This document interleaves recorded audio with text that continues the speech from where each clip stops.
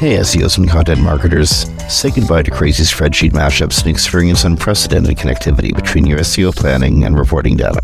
Introducing Audience Key, technology for keyword mapping, content brief automation, and rank tracking that form an SEO strategy system providing unparalleled feedback loops between planning, reporting, and optimization activities.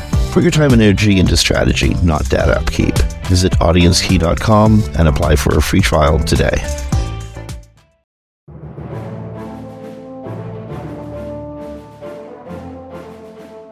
Hey everyone, welcome to Webcology on WMR.fm. It's Jim Hedge from Digital Always Media and Christine Schackinger from Sites Without Walls. This show is recorded live to podcast on the 6th of July, 2023.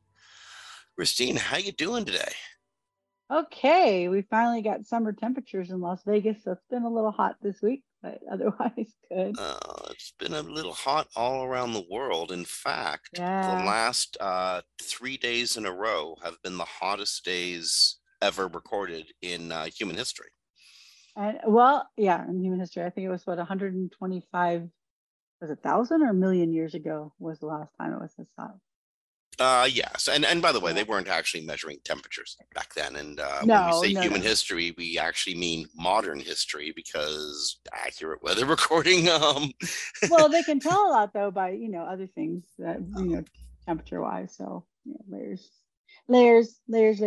But it's interesting is Vegas has been unseasonably cool from January until a week ago, and then now we're normal. But it's funny to watch the national news because they're like the heat wave in Las Vegas. They're like, no, this is just July. We're one of the few areas that are not abnormal. Everywhere else in the country is though. So. There is abnormal heat sitting over Texas. There's abnormal heat sitting over the east. There's abnormal heat over the Great Lakes Basin, where I'm at, and very dangerous. It's pretty rough out there. Hydrate yourselves. Be really careful just walking to and from the shops. The main street of my neighborhood is a block and a half from my place, so I just went out food foraging for lunch before the show, and I came back with a leaden chest. It is so hot you can barely breathe outside. Yeah, and you have humidity, so. Now, luckily, most of us work inside, unless you have your computer on a very long extension cord in the backyard, public park, or the library. You're probably working from home in an air-conditioned, at least sheltered environment, which is good because it's freaking hot outside. So speaking, I was trying to work my way into things are heating up sort of joke, but things are heating up. Threads is here. It was supposed to be released today, but actually got released last night. Yes. The Twitter killer? What do you think? Maybe. I don't know yet because it's missing a lot of features. I have a feeling they just took advantage of Musk decided to do things at Twitter that caused him lots of problems. Let's take advantage of the opportunity, because we'll talk about those things later. But so it works very much like Twitter. In fact, almost identically to Twitter. It just is missing a lot of features. Like, it doesn't have a great search function. They didn't put in hashtags. There's no messaging. There's no GIFs. There is a bunch of little things that still need to be done, but the head of the project is on Threads. His name is Mosier, it looks like. I don't know for sure. Mosseri. Yeah, Mosseri. Okay, I'll take that. And he's responsive. He's asking people to give him feedback and questions and giving timelines. So we'll see. I think does it have the potential to be a Twitter killer? It definitely does, except they're going to have to add a desktop version. Right now, it's only on the phone. If they don't add a desktop version, it won't be a Twitter killer, because a lot of us just use it during our workday on the computer. It would also be very helpful if they added, I don't know, the European Union. Currently, Threads is not available in the EU due to European privacy laws. And that's actually about how Meta and Instagram network and distribute information, not necessarily a problem with Threads itself. But those issues have to be cleared up between Meta and the EU before Threads is going to be allowed to popularize itself in Europe. I think that's going to happen fairly quickly, because I'm on Threads now. And I'm going to tell you, it doesn't work exactly like Twitter in that I wrote something pretty innocuous and I did not have a bunch of Nazis try to shoot me down. I know, right? Although I saw one of the hate group people. They're on the platform now, so we'll see how long that lasts. But it was nice. It was nice for 24 hours. So, Well, so for what it's worth, and actually you provided this example, it looks as if Threads is going to try to pre-warn people about users that have violated Instagram's terms of service. The example given was Donald Trump Jr.'s new Threads profile is comes with a "this guy mightn't be telling the truth" warning. it does. It definitely does. And I'm sure that's a carryover from his time on Instagram. I don't think it just happened in the last 24 hours, but it is like a warning like you get on Facebook if you don't use Instagram, where it says like this may be telling a lie. Well, his account, if you go to follow him, it tells you this account shares a lot of false information. So I think that probably very helpful and overall. So we'll see. And then the other thing is apparently Meta tried to launch Threads years ago and then abandoned it. So it is interesting that they called this new project Threads too. But yeah, it's hopefully they'll address all those issues. I mean, I have my issues with Zuckerberg and Meta and Facebook and how they've handled hate groups and hate speech and all that on the platform, but they're under a lot of scrutiny all the time. And so if anyone's going to be more circumspect in the space of potential Twitter, replacements, it's probably going to be Meta, because they already have congressional heat on them for other actions that they did not take and things that they did not do. So I think if they can get the features right, that'll be the big test because I don't use Facebook Twitter on my phone all that much. I use it probably 80% of the time on my desktop. And if there's no desktop app, I won't be using it that often. That But is, yeah, that actually is another fairly major limitation to Threads. Currently, it's limited to iOS or Android apps only. You don't get this on your desktop. There is a desktop version of Instagram, although Instagram was also designed to work in the mobile environment more than the desktop environment. Everyone's walking around with a phone, with a camera phone, I should say. That's what Instagram's all about. This is different, though. This is a communications device more than a photo sharing device. exactly, and it has to have a desktop version. There's just so many people that use it, like reporters, researchers, academics, famous people that aren't sitting on their phones all day. This isn't a teenage product, where they think that, or younger people, I should say, not just teenage, but there's a lot of younger people that are on their phones mostly. But once you have a regular job and you're sitting in front of your computer all day, you're not on your phone. So if they don't have a desktop version, I think they're going to have difficulties. Yeah, although I do think people would describe this as an adolescent application in that it's barely been born and it's already running around thinking it owns the world. Oh, you know how Um, many users they had this morning as of like 9 what, a.m.? 8 million or so? It's just 23. 23 million. Excellent. Yeah, 23 million. So the people are coming over, and I've seen a lot of big brands on there. So that's why the reason I think if they get the features right and they add a desktop version, it could be a Twitter killer. Is it's very similar to Twitter, and it has all the big brands are already migrating to it. So that spells out potential large amounts of money for advertising when they start that to get that rolling. So Musk may have just by trying to force everybody this week to pay him more money. He may have put the final nail in the coffin. So we'll see. Um, So One of the people groups that will not be advertising on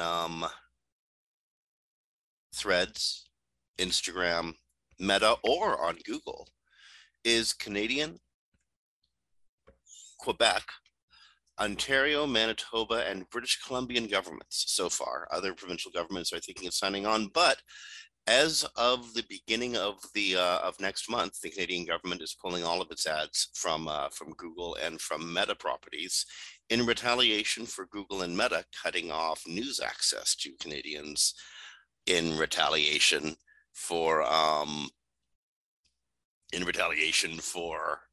the Canadian government demanding Meta and Google pay for news that they are repurposing and passing on to their consumers.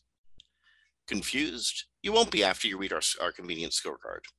Um, so yeah, Canadian government is pulling out all of its advertisements from Facebook, Meta, um, and Google properties.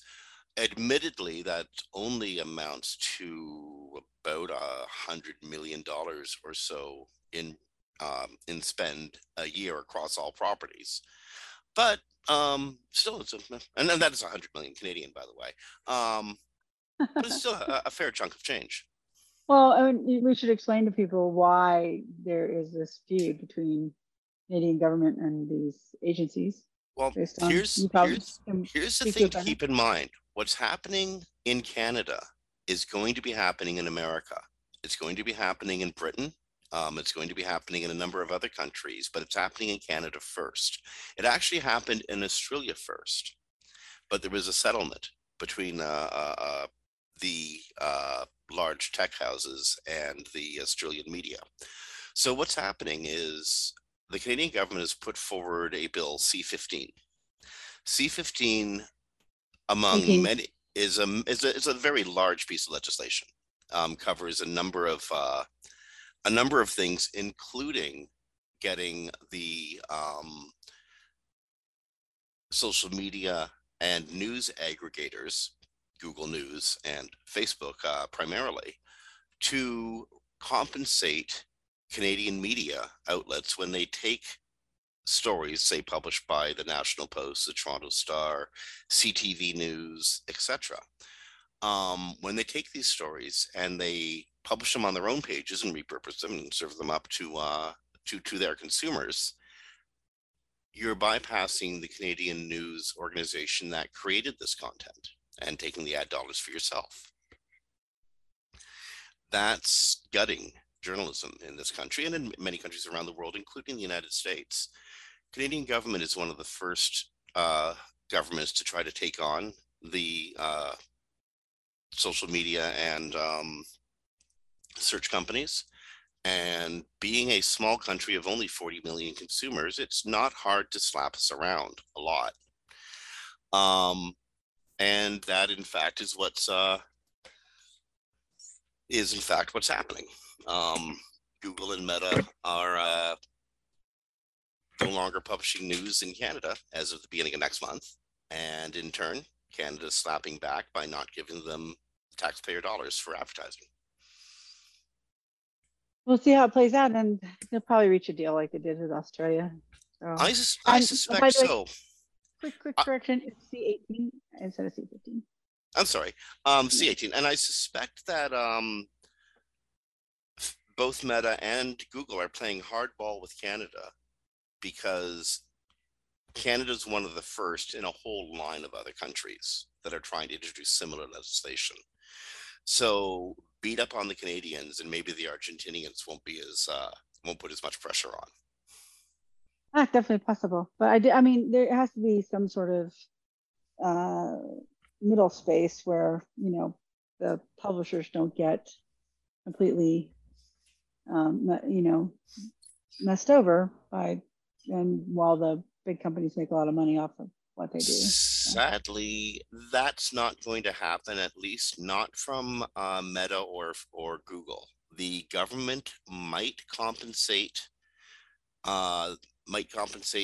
publishers, but I think that's also fairly unlikely. We'll see what happens. yeah, I think a lot of publishers are going to be collateral damage, but yeah, sadly, yeah, true. not as much collateral damage as, I don't know, everything you ever wrote on Twitter was. Okay, so getting stuff into Google and getting that distribution from Google is really important. And the Canadian media is going to lose a heck of a lot of money by not being distributed by Google. They'd make even more money if Google and Facebook was like, paying them for their content. But being cut off from Google means you are cut off from the greatest fire hose of reference ever existed. Yes. So do you remember last week where Twitter basically DDoSed itself? Well, it de-indexed itself. Well, that it Kind of, de-indexed itself as a result of trying to fix a problem it created for itself. but that's such a weird way to fix that problem. So for those who don't know, uh, Twitter decided to what they call rate limit your feed depending on if you pay him or don't pay him. So if you didn't pay him, you got 600 views. I'm putting that in quotes, or you get 6,000 if you pay him. This 600 includes anything that just appears in your feed. And if you've ever been on Twitter, you have this like one feed that's everything, and you may not read any of the posts on it, but it's going through your feed, and those counted against you. So, so people are like at like 10 in the morning, like, well, I'm done for the day because I can't read anything more on Twitter today, and you're not allowed to post, and you weren't allowed to do anything on the platform to stop scraping. And you and I both deal with scraping, and that is definitely not the way I know any programmer ever would deal with scraping. So I kind of wonder if that's really the reason, but that's what he says Okay, is so the how reason. did this affect Google? Well, you and I both know as soon as you make content inaccessible to Google, they don't tend to like to keep that content around. So Google couldn't access the content. And after it was pretty fast. How fast was it? I think it was like over 48 hours. Hmm. They had lost 50% of their estimated 50% of their visibility in Google. So So yeah, that's a lot. so people might ask themselves, how does this happen so fast? And this is actually kind of cool. It's a really cool illustration of how Google works. Google will hit a page as often as it thinks is necessary to record changes happening at that page, so it gets all the information that's available on the web. Now, most of the pages we work with, they change when product changes or inventory changes or whatever. But for the most part, they don't change that much, right? Um, I have some clients who have pages that have been the same for years, and other parts of their website change fairly frequently. And so Google will even prioritize what parts of a website it visits. Areas that change fairly frequently, it's going to hit fairly frequently because it perceives change there. Areas that don't change frequently, well, you know, it can take a look, sees that nothing has changed, so it just goes away and assumes that all is good. So Twitter obviously gets hit really frequently by Google. It comes back to visit like all the time, or even more so. Twitter feeds Google rather than Google coming to it. Yes, they And have a fire suddenly, hose. kapoof, a big crimp in the hose. Google goes to look, see if that information's available. It's not. What's a Google to do? It just, basically it's like a brain shutting down. Well, they had the fire hose, which probably made it much faster. So for those that don't know, Twitter is directly fed into Google. Google doesn't have to come crawl it. So if the fire hose suddenly stopped giving Google information, well, Google would just probably start dropping those posts because it's not there. So No, yeah, I'm pretty sure Google's going to go take a look to see what it can see, and then it's going to get immediately crimped because there's a limit to the number of posts it's allowed to see. And this is Twitter. The change happens so quickly that even if Google goes to check out to see if there is content there, it's still going to get cut off. yeah, it's pretty crazy. Of course, Twitter doesn't have an SEO. Had they had an SEO, consultant an SEO, they might have told them it was a really bad idea to not So give Google their feed. according to Barry Schwartz at Search Engine Roundtable, as of this morning, changes made at Twitter have allowed content to start reappearing in Google again. It's not all back, but it's coming back. So that was really stupid, eh? Gosh, but it was not, but if you had people that worked there, you might have had someone tell you. But since you don't, no, but they don't have an SEO, so they probably would have known if they had an SEO. But that was a pretty big mistake. So I mean, Google's bringing it back. I see a lot of journalists. I wish journalists would talk to SEOs before they publish stuff, saying that Google was acting against Twitter, and that's not what happened. It's literally how Google works. If they come across your page and the information is no longer there, they drop it from the search results. In this case, because they had a fire hose of information, it just dropped it really, really fast. So I did have a client once that accidentally ticked themselves off their own DNS in the morning, and by yeah, they took their website offline. But by afternoon, they had dropped like 40% in the rankings. It was very very fast. So I don't know, we don't know the black box we're working with, but it can be that quick, even if you're not a big company like Twitter. So Well, you know what? I really wish I could find a way to make a segue out of this one. This is a John Muellerism. No ranking factor compensates for missing relevance or missing content in general. No ranking factor compensates for missing relevance. So yeah, John I Mueller mean, was asked one of those questions, and he gave a snappy answer. It's easy to forget a site doesn't just rank on its own; it only ranks for what it's relevant for. Um, though. do you get the feeling sometimes that we're back in an era of magic bullet expectations from clients and people who know a little bit about SEO but don't actually understand SEO? Because It's that's very what he's getting possible. at here. Yeah, it's very possible. I mean, I think we have a whole influx of new SEOs too, though, because they answer a lot of basic questions lately. So that we've been a long time. So for us, it's like what? But if you're new to SEO, maybe you don't know that you have to have relevance on the page. I had a big brand once that dropped out of number one for a massive term for their site, and I went to the page and I'm like, the term's no longer on the page at all, right? What? Like, so they'd taken the term off the page and used some like snappy branded term they created, which meant nothing to Google. So now the page had literally no relevance to the item that they were trying to sell. As soon as we put the word back on the page, then it came right back up to number one. But it was kind of funny. So yes, you always have to have relevance, and this is a massive brand, like multi-billion-dollar brand. So all the links in the world aren't going to save you if the content doesn't relate to what someone's searching for. So that's an important point to for Elon and the new junior SEO over at Twitter.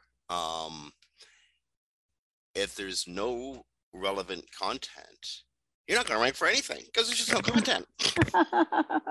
Yeah, if you don't give content to the search engines, they usually don't rank you. It's kind of a weird thing.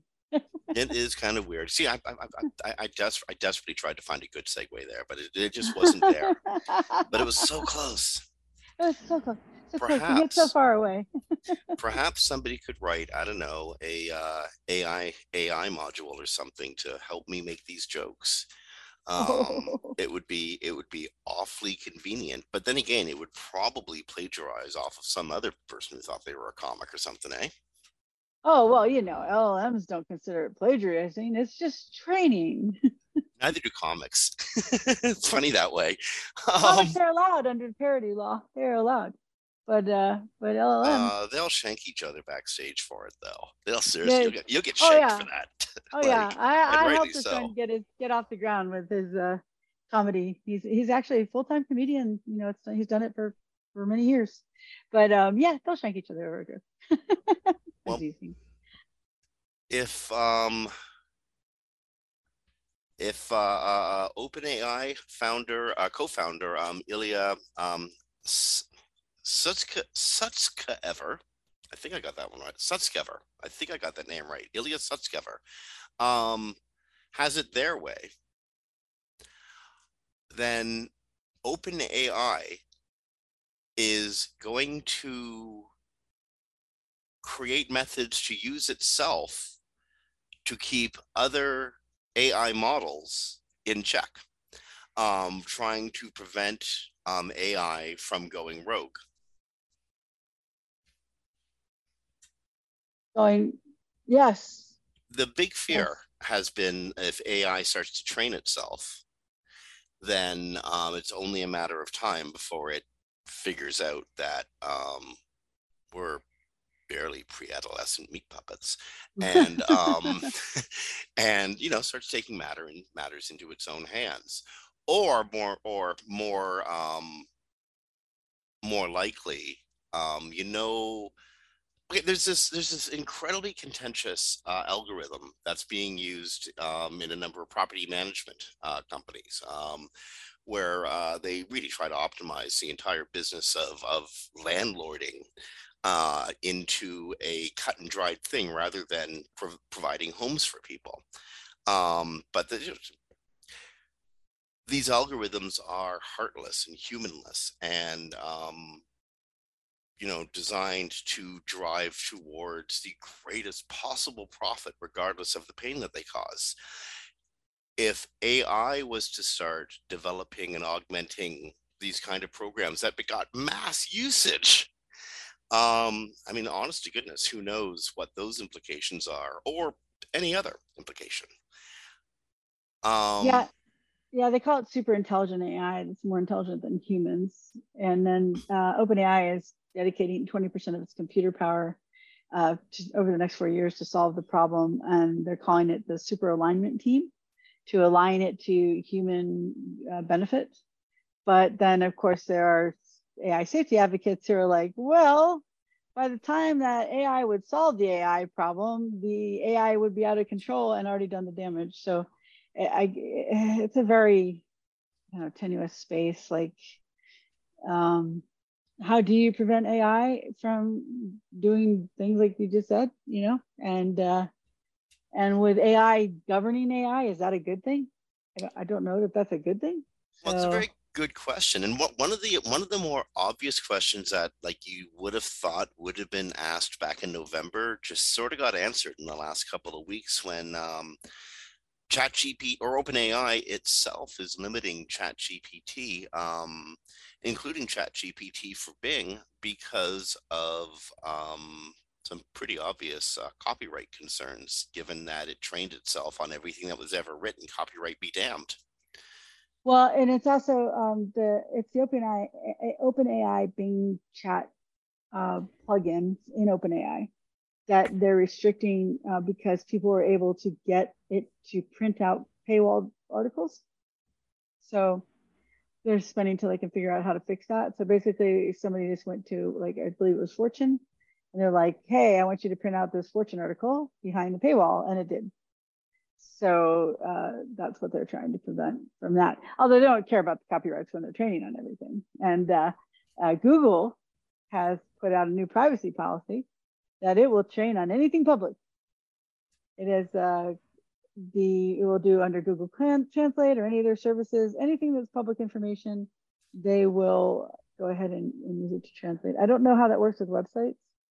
Like if you have a robot's text on there, it says don't crawl. I don't know if that still crawls, but I imagine it does as they're training. It's not the search engine part. So we'll see. But I have very, very strong feelings about the fact that this is copyright infringement. And if I was in university and I went out and I read a whole bunch of stuff and I just paraphrased all that stuff, a little bit of my own words, some of their words, I would be expelled from school if I didn't have citations on there, right?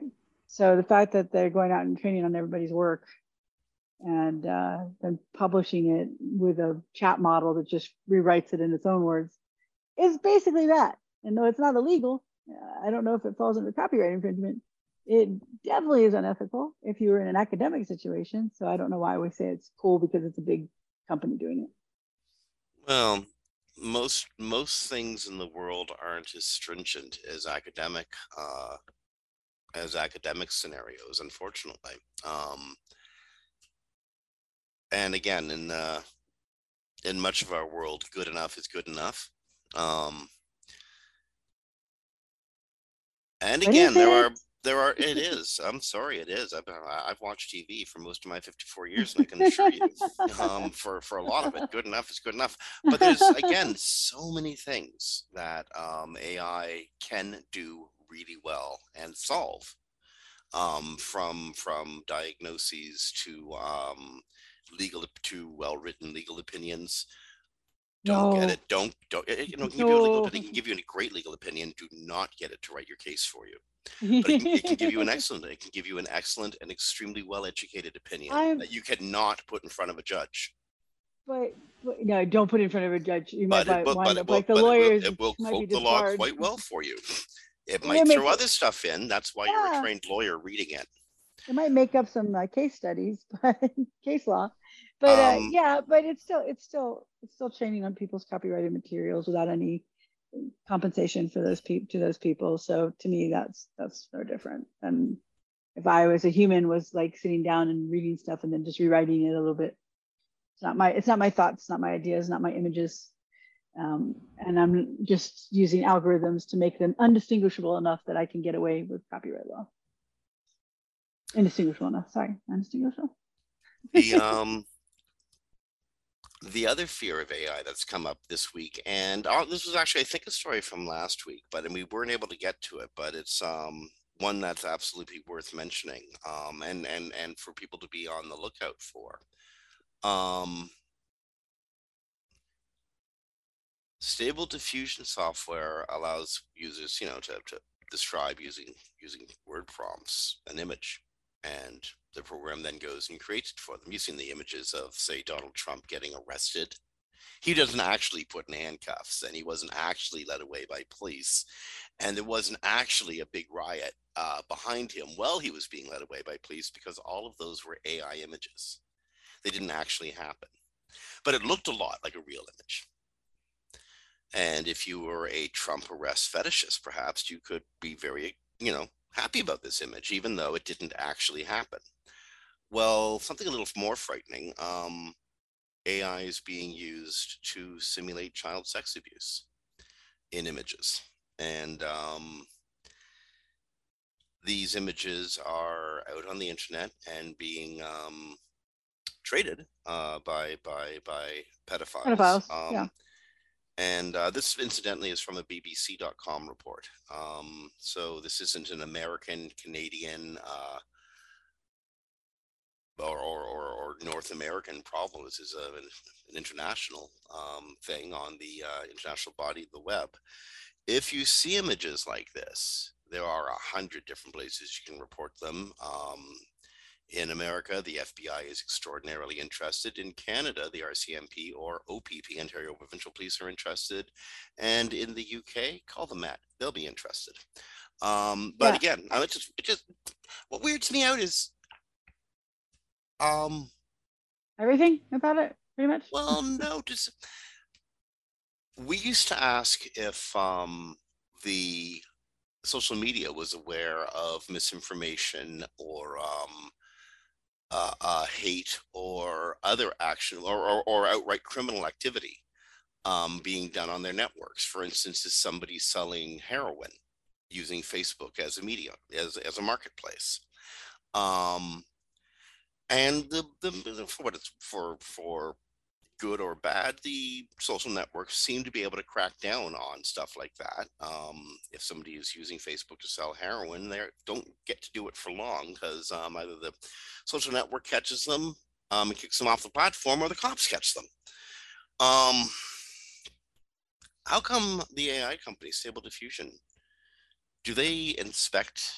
Do they have a clue what their engine is being used for? Yeah, it's really hard to say, right? I'm sure they have some clue, and I'm sure they're trying to do something on their side, but it's a really difficult thing to monitor. They also apparently, although these images, so people do understand, even though they're not of like living children, it's probably the best way to say it, they're still illegal. It doesn't matter whether it was generated by AI or it was a photo someone took. It is still illegal. You still get arrested and you will still go to jail for it. But there's a site in Japan where cartoon drawings of children that are sexualized are not illegal. And that's where a lot of these are showing up. So, but it's hard to know. Like, they have to get good at moderating this kind of action on their platforms, but how do you do that? That's a hard thing to do, right? Yeah. Yeah. So, yeah, but it's pretty awful. This is also used to.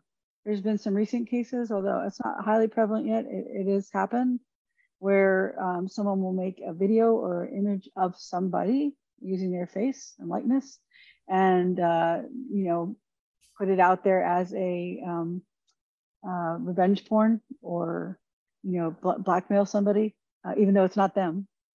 It looks Yeah. like them. So there are a lot of there's a lot of dangers in this technology being released the way it did so fast. And I know I say it all the time. I think it's great for things like science and medicine, and it's in a controlled environment with academics who understand its power and know what it does. But letting regular people just get online and do whatever they want with it is problematic tremendously. And that's why we have things like child porn being created by AI. So Well, I think one of the strangest things about AI, and I want to remind listeners, it's almost been a year. We're in July now, and AI as a functioning, usable, you can play with it model has been around since November. So it's been 8 months now. And in that 8 months, the world's changed kind of markedly. you want to hear? Recently, Oh, sorry? go ahead. Go ahead. Go ahead. You're Well, going to say I was something. about to say recently, several large media houses, I guess most notably BuzzFeed, um, but I understand the ESPN has now gone to AI generated content, and they fired a number of their sports reporters. It's so sad because truthfully, AI generated content is mediocre. It like sounds good, but it doesn't offer you anything especially insightful or interesting, which is why under the helpful content update, it talks about that kind of stuff. But anyway, that's something different. I digress. But yeah, but it doesn't offer anything. Like the sports reporter probably has a relationship with a bunch of the players, has insights, knows things about them that you wouldn't get. The chat GPT can only regurgitate what it's been trained on. So it's already information that exists. It's not anything new or different. Well, the way we do things, it pretty much dictates the way our culture, our society, and our infosphere unfold. As Christine just noted, a good sports reporter has what makes a good reporter is their relationships. People trust them. People talk to them. They know who to talk to. They know how to talk to these people. They speak the same. They speak enough of the same language that an inside communication can happen, and from there comes the real stories. We're probably going to lose that with AI, but that's just an example of things that change. In the last 8 months, the economy of the web has changed.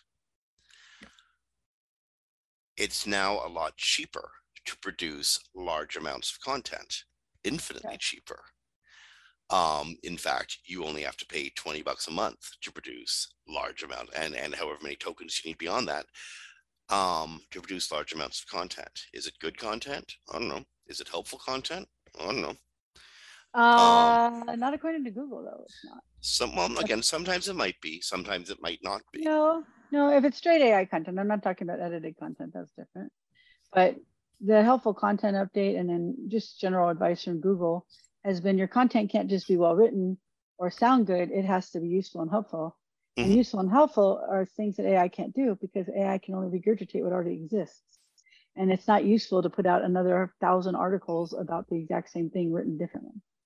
Again, currently, some of that may actually be quite helpful and quite useful. But as we go along, and it trains on itself, it's only a matter of time before the utility of information gets basically bleached. Um, Well, yeah, especially as it trains on itself, so it'll degrade over time. But I'm still saying that, and I'll not die on this hill, but I'll stand on this hill. That when you read the helpful content update, it wants useful content, and since AI can only regurgitate what exists in just a different form, it is not helpful because I already have that content. If I go look up, I've had this weird thing where I wind up with what feels like food poisoning every Saturday night for 3 weeks. Who knows why? But when I look it up, there's 100 different articles already out there that say basically the exactly same thing. So Google doesn't need to index another 1,000 articles that say the same thing, and the AI can only regurgitate what it trained on. It cannot go outside what it trained on. So there's no new useful or helpful insights in that content. So if you're the first to market or you're the big boy on the block, you'll probably rank. But you're just putting out your health blog and you want to make some money on affiliate or something, and you're just regurgitating what's already out there with all this AI content, I don't think you're probably going to do very well. If you do, it won't be for very long. That's just my opinion. But if you read that, also the helpful content update says you can't write it with automation. So that's part of it. It says we're fine with AI, but you can't automate this content. So apparently you're not that fine with AI. But I do think that that's at some point search engines are going to have to start not indexing the content that's all regurgitated off the same trained information, because what does Google need with a trillion pages of the same stuff, an additional trillion pages of the same information? They don't. Oh, indeed. Indeed. And as I said, the utility of information is going to eventually bleach itself as Yeah. it becomes the snake eating its own tail phenomena. Um, what I'm trying to get at, though, is a more fundamental change, not just to how Google perceives and verifies information, but to how we work on the web, how we work together as effective teams. And I think this is more of a concern with where we're going to be 3 or 4 years from now than even next year at this time than where we are right now. Because right now, all those skills that we still rely on to make the web work are still there. They're still present. They're still in the ecosystem. But as Chat GPT gets used as a replacement for GitHub, um, a lot of that skill of like puzzling together programming is going to go by the wayside. And I'm really concerned Mm, about that. I am concerned about it, but I'm not concerned about it replacing GitHub because it has a lot of errors in it. I'm concerned more that Microsoft is working right now on developing a program that can write code to get rid of developers. Indeed. Where are we going to Yeah, be a which few is years from different. now? Yeah, and that's a different thing. Like the LLMs are highly inaccurate, and I know a lot of programmers that work with it, and it helps them like get past something or how to start a piece of code, but they have to constantly edit it. So I don't. It's not going to replace like real coders. But the Microsoft plan to train something that can is they have the resources and they have the technology to do that. And I also think that's just a pretty awful thing because really the only reason you're doing it is to not have to pay employees a salary. I mean, that's the only reason you're doing it. You're not doing it for any other reason. And it's just, I mean, yeah, you'll say efficiency or productivity, but it's just making people unemployed and unemployable. So I think that we need, as we've talked about before, rules and regulations around that. Because what are we going to do when we have a society of people that don't have jobs and don't pay taxes? Like, how are you going to have those firemen show up at your house when you have a fire if there's nobody to pay their salaries because nobody's paying taxes because the AI is doing all the work. I'm So, pretty sure it was also Bill Gates who strongly suggested we tax the productivity of AI rather than taxing ah, income. that's a great idea. I like that idea. Yes, they need to 'Cause come up with some answers fast, very well, I fast. mean, if you think about it, income tax is kind of a 1918 version of productivity tax, right? It's a way to tax productivity, except as an individual's productivity, and it's pretty basic model, but it's a pretty basic model that was come up with over 100 years ago. Uh, And by the way, I believe in paying your taxes. yeah, me too. The four figures I give to Ottawa every month suggest that. But I also believe that the way we're taxed is not fundamentally fair. That there's, a lot of very large entities not paying their fair share. I think shifting the burden to those entities and away from the beleaguered consumer is probably a 21st century way of looking at taxation. I agree. I agree, especially if you're going to replace workers with AI because you don't have to give it days off or health benefits. Well, So indeed, and as somebody from who I also work in with political parties, you do? I absolutely do. This is the Um, first I've heard of it. Totally kidding. and so revenue is important. Tax revenue is really important, and I can't underestimate the importance of tax revenue. It really keeps fire engines on the road, as Christine suggested. It really Yeah. does. It keeps them Dalmatians fed. Yes, exactly. Okay, But wait, so and I think that's where we're going to go in the future. If AI does continue to displace jobs, I think we're going well, to have to start taxing productivity yeah, I agree. at the factory end, not the factory worker end.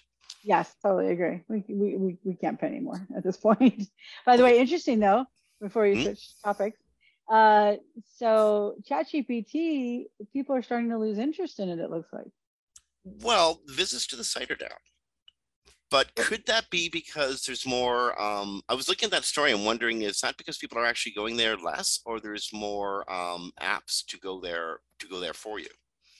It's possible. It's definitely possible, but it is down 10% in the US. And then Bard's does chatbot Bard doesn't even rank in the top three. So, but it is interesting that people are not going there as often. The truth is, it was like any fad, when it first comes out, everyone rushes to it and then it drops off because there are people that find it's not all that useful for them. So I have a feeling it's probably something like that. But what you're saying is also probably part of it as well. So, and they're probably actually a little happy because they're running out of GPUs to serve Yes, it's Chat cost you. GPT. So he said in the congressional hearings, I'd be really happy if people stopped using it as much because we are running out of GPUs. So I paraphrase, but yeah. But I do think it's interesting. I do think a lot of people aren't going to find it all that useful for them, over time, because if you're not a programmer, you're not doing what we do for a living, you're not in science or medicine or something like that, you may find it's not all that useful to write your emails with ChatGPT. Plus, if you get busted doing that with like a significant important email, like I know people that have their kids write their Mother's Day cards with ChatGPT. I was like, no, don't No, do nothing that. shows love like Exactly. having a bot write your Mother's Day card for you. Don't do that. This is wrong. Hey, this just in. This is our breaking news section of the podcast. Oh, I got one too. You go first. According to the Guardian, Twitter is threatening to sue Meta over threats. Uh, in a letter to CEO Mark Zuckerberg, a lawyer for the Elon Musk owned app reportedly said Meta had unlawfully misappropriated trade secrets. Oh, really? Meta Trade has secret? engaged in systemic, willful, and unlawful misappropriation of Twitter's trade secrets and other intellectual property. I'm guessing they hired somebody that Musk Oh, fired. see, that was my story for you, breaking story. Apparently, Meta hired a bunch of Twitter employees that were fired by Musk. There you go, right? Listeners, I swear to God, I did not know that, and she did not know that. I did not know that. I was just going to tell you. I just saw it come through Twitter. That's phenomenal. I love that. Yeah, I mean, I don't know what he's really going to sue on because he could sue on iconography or stuff like that. The algorithms maybe, but they're not using those algorithms yet on Threads. I can tell you that by being there. And they're using So Instagram's network, not like I imagine they're using Instagram's networking tool. I don't know how those handshakes are made or remembered, but not Twitter's. yeah, and also they're going to be a federated site too, which Twitter is not.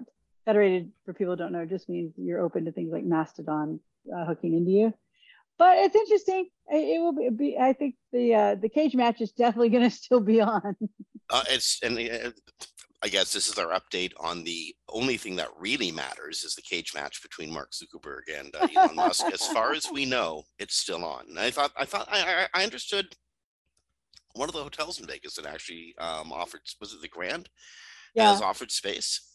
yeah, they have. And the funny thing is that Musk suing Zuckerberg. Do you think Zuckerberg's Facebook lawyers haven't gone over this like by like every niche and cranny of launching this being so similar to Twitter?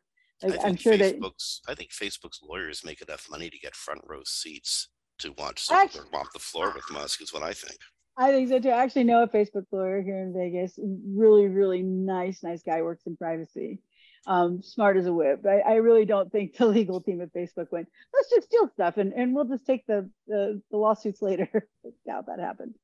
So they're probably just different enough that a lot of the property stuff won't count. And even though they took over Twitter employees, which I think is hilarious. That is wonderful. Yeah, I mean, I'm not, me, I'm not a Zuckerberg fan, and he's done a lot of very wrong things. But in the battle of Zuck versus Musk, yeah, I'll take Zuck's product over Musk's product, especially after every time he comes up. And this is just my personal opinion on the pattern of his forcing people to pay him.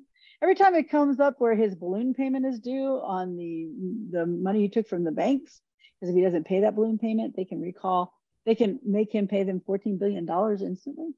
Like that's the deal. So every time there's a balloon payment coming up, he finds some way he thinks he's going to force people to pay him, which just makes people mad. And some people pay him, but a lot of people don't. So he did that because TweetDeck now is going to be paid for. You won't be able to use TweetDeck without paying for a verified, which is not verified. We got to call it something else, just a blue check. So, but interesting, very interesting that he's now suing. So we'll have more to report when we know more. Right now, I'm sure this will go on. Yeah, that's all the detail right now. He's suing over intellectual property. That's it. This isn't a Google product. Chances are threads will go on. Yeah. Okay, yeah. Speaking of, this is a bit of a shift of a gear, but we're getting into something that's actually really near and dear to me. Christine, I'm sorry, this is not part of our story list, but I'm pretty sure you saw this report. It's in Search Engine Roundtable today. And this one's near and dear to me. It's about site structure, but it's about blogs, so I don't really care. Yeah. It's just about blogs, though. Not really. I read this one. It's not site structure just necessarily, just blogs. Well, okay, this is about blogs, yeah, but I don't see why Google doesn't. This drives me crazy. Okay, first off, blog doesn't mean anything. Blog is a 4-letter word. Blogs is a 5-letter word that starts with B. It's not really sorting anything or helping Google find relevancy in anything if you use the folder blogs. So the story is, John Mueller, in reply to a question, says it doesn't matter if you put your blog posts in a blog-specific folder. Google doesn't care. Google's going to find that blog post if it's in the root or if it's in the blog-specific folder, and based on the structure of the post, it's going to know what it is. It knows it's an opinion piece, it's a blog piece. It knows what it is. It knows if it's trying to sell something. It knows it's trying to sell something because it can read. So this is about your blog. This isn't about a highly specialized piece of industrial machinery or even skin cream. This is about your blog. So some SEOs absolutely insist that you have to put things in the proper structure. So you do? url.com.ca.co.uk, whatever, yes. /blog/ title of blog post. Other SEOs say, yeah, it don't matter. Throw it anywhere. Yeah. Mueller says it doesn't matter. Throw it anywhere. We're not wrong. Yeah, he's wrong. Now, okay, I don't think he's wrong exactly, but I'm one of those SEOs who is kind of like an electrician and really wants to see a nice, orderly power panel. I want to see those wires coming out in an orderly fashion, and I want it to be really easy to trace wire to outlet in house. So I feel the same way about about site structure. Files need to identify with a place that they should reside. Well, I've talked to John about this before. Okay. By the way, John sounds a little spicy here. It's like John said, sometimes SEOs tell you myths about getting better ranking one way or the other. They're wrong. Then he added, sometimes they tell you not to listen to anyone from Google. Sometimes they're right, but not this time. I never tell anyone not to listen to John, but you have to listen to John like you listen to Matt, and the devil's in the tiny, tiny details. But for when I asked John about this, I said, but John, you said in one post, it does matter in linking, but it doesn't matter in structure. Right. Well, okay. So that's where the tiny, tiny detail is, right? No, Google doesn't need the structure itself, but when you link and it crawls the link, then that matters. So if you don't have the structure, you don't have the structure in your link. So how does that structure in the link affect Google's crawl? Well, Google disambiguates your site name from once it gets into your site, right? So if everything's off the root, you're telling it nothing about the pages. And then the link tells it something about the pages. What's the next page going to be? And the anchor text tells you what the next page is going to be. So if you have no structure and everything's off the root and everything's important, then you tell Google nothing about your site. So you're giving Google information through the link structure, through the link itself. And then that is your URL structure, though. So I couldn't get him to tell me how they were different. He's like, well, yeah, no, that's true. The link structure matters in the crawl internally with the anchor text, but doesn't matter as site structure. And I'm like, what? So I didn't get an answer on that, but I do know, and you worked on this project with me, Jim, that when we did take a site that had no structure and we Yep. put one piece of structure in, we just made one folder for their main content. 3 months later, all that content was the top ranking content on their site. And Because by the way, if you remember correctly, that webmaster had originally screwed up, and blogs were posts, and posts were blogs. yeah, pages, yeah, but yeah. In WordPress, yeah, Yeah. they were. And I don't think you So need to say blog. I don't think blog matters. And that's where the detail is in this one. Is blog doesn't matter, but your structure does matter. yeah, it's funny. I'm looking at the responses to John's advice here, and every SEO is who's giving advice is falling on the site structure is important Well, and we know it from side. just doing it. Anytime I've worked with a client that doesn't have site structure and we've worked on their site structure, those pages suddenly are the ones that get the best visibility and traffic. And because we saw what happened on the one site we worked on. I No, mean, everything was under that new structure we put in for one folder. Because now, we should say one main folder. There were subfolders, but then Google had indications of what content was there, as yep, opposed to everything's off the root. And so we don't. Everything's important. Nothing's. Google likes a site to be like a good book. Navigation is your table of contents. You have clarity on your pages. You have content and subcontent. That's what a structure is. If you just open up a book, there's no table of contents and there's no delineation between chapters or subchapters, that would be a really difficult book to like. I'm not talking about like a fiction book, but I just mean like a academic type book. That'd be a very difficult book to understand what the book was about. see, but at this point, I think Google is going to find that content and will understand it because Google's a very good reader. However, you're making it much easier for Google, Yes, and yeah, you're making it easier. and I believe that you're improving your chances of getting a stronger ranking. Not only that, but let's say you're working on a website that belongs to a company. It's not your website, but you're one of many people who has or will be working on that website. Honest to goodness, leave a tidy environment for the people coming after you, and heck, leave a tidy environment for you that morning when you wake up and there's a big crisis and you need to solve problems immediately. Trust me, that tiny environment helps a lot. Well, yeah, you really want to make it as clean for Google as possible, right? So you don't have Well, any and site for structure. yourself and Well, for other yourself people too. working on the Yeah, website later. I agree. Totally agree. But I'm saying when it comes to SEO, you want to make your signals as clean and clear as possible. So sure, you don't have to put in the structure. John says they'll try to figure it out, but that doesn't mean they will figure it out. And if you're being very clear and concise about what your structure is, what your pages are about, your internal linking, where your topics are, what your subtopics are, it's much easier for Google to ingest what you're doing and much easier for it to return you for relevancy, which, as we learned earlier in this podcast today, is the most important part of SEO, is that you're relevant. And so if you give it a lot of signals, then it's easier for it to determine what's relevant when it's trying to pull back something for a search. So I'm not saying John, I adore John. John's awesome.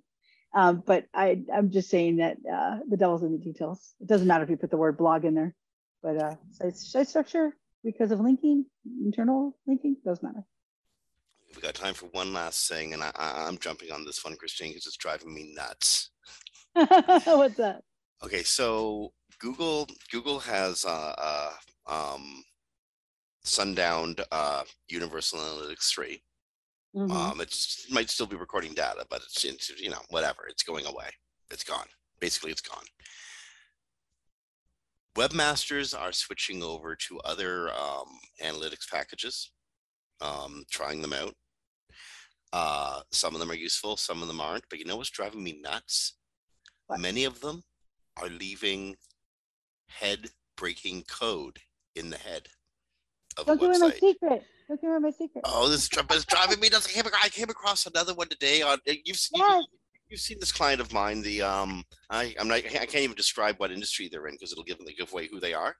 But they're a pretty behemoth ecom website, and they're trying out a different analytics package. on my recommendation, damn it. And really, oh my goodness. I mean, so suddenly I'm inspecting, I'm using F12 inspector, and this div tag just jumps out and hits me in the jugular vein. Boom. Did It you almost catch? it almost nicked my jugular vein. I'm telling you, the damn thing's dangerous. But shoot, now you're giving away my secret because whenever I take on an audit, that's the first thing I check and send over. So it's a quick fix that can make a big difference if it's causing a big problem. So Well, that's so listeners out there, call Christine first, and if she tells you this, follow it. But if you can't afford to call Christina, many of you can't. But most of you can't. But anyway, but the point is, if there's something that's going to break or inhibit the crawler from getting from point A to point Z in the head of your website, reading all the meta information that's supposed to be in there, if it closes the head before that stuff is read, it don't get read. In fact, yeah. often Google just goes away. It doesn't even read the content. Well, yeah, I actually checked this with Martin Split from Hmm? Google. So I was asking him, is the issue with the invalid HTML or like image, HTML image, or there's one other thing that breaks the head. Div I said, tag will does it? break ahead. That's it. I was like, does it always close it? He goes, always. It will always close it at that point. So, okay, So so at that point, is everything beforehand? Is that looked at? that's looked at, but nothing afterwards. Basically, what it does is it writes an open body tag and an ending head tag. And so it figures you have HTML here. Well, that should be in the body. So why is it in the head? It's not. We're going to close the head and now we're opening the body.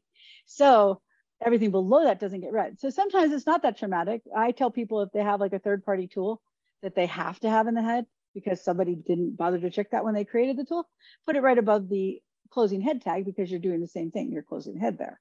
But if it's like in the middle and your CSS is under it or your JavaScript or anything Google needs to render the page, you could actually drop pages out of the index, which happened to a client that I audited last year around this time. And they were down 80, 90%. And I went and found they had a head tag issue that was breaking the head. And we fixed it and they went up 110%. 156 of their pages out of 900 had been de-indexed. But And I'm they were telling like, you, I'm seeing this happen more yeah, frequently, and it's driving me yeah. nuts. It's because of the third-party tools that do Yeah. it. But people need to be aware that if you have a down, especially if you don't see an update anytime recently, go check for this because Google has to have the CSS and the JavaScript to render the page. If they cannot render your page, your JavaScript or your CSS is inaccessible because in this case, the head closed, right? And now it's not reading it. It will drop those pages out of the index. It has to be able to read what renders your page. So your CSS and JavaScript have to be available. That's true for everything, but this is just one of the ways that can be broken. Well, yeah, that's one of the ways that'll stop it. And again, Christina, go talk to somebody about this, would you? It's driving me crazy. Okay, we've Third-party gone. tools. Yeah, hey, all you third-party tool makers out there, do it right, please. Or give explicit instructions to bury it at the bottom of the head. Like Hey, explicitly tell people this. but it makes you look like such a genius when I solved this for a client the first like day of getting an audit. Well, you know what? I've seen your audits. You have a bunch of other tricks up your sleeve too. So I'm not Okay. killing your business here. No, you're not. I'm just teasing, but thank you. Okay, we've gone full circle. It's end of show on the 6th of July, 2023. On behalf of Christine Chaklinger from Sites Without Walls, this is Jim Hedger from Digital Always Media. Be kind to each other, rank well, don't get so angry online. I mean, seriously, it's only Facebook or Twitter or Threads. It's really not that important. Keep your blood pressure down, be a good webmaster, keep invalid HTML elements out of the head, rank well. We've got one important thing. Oh no, what's up? One important thing. Next week I will be in Amsterdam. Oh shoot, that's right. I will be in Amsterdam on the show. So I will be talking to you from across the pond. That's it. Next week, Christina's speaking at a conference in Amsterdam, and we'll be coming to you from this conference. Yes. What's the conference? It's IB Live Gaming. It's a gaming affiliate conference, like real gambling gaming. I'm speaking on ChatGPT. I bet you that's a lot of fun. Okay, so next week, Christine's coming to us from Europe, and we'll still be here, same bat time, same bat channel. Be well, be kind. We'll talk to you next week. Bye, everybody.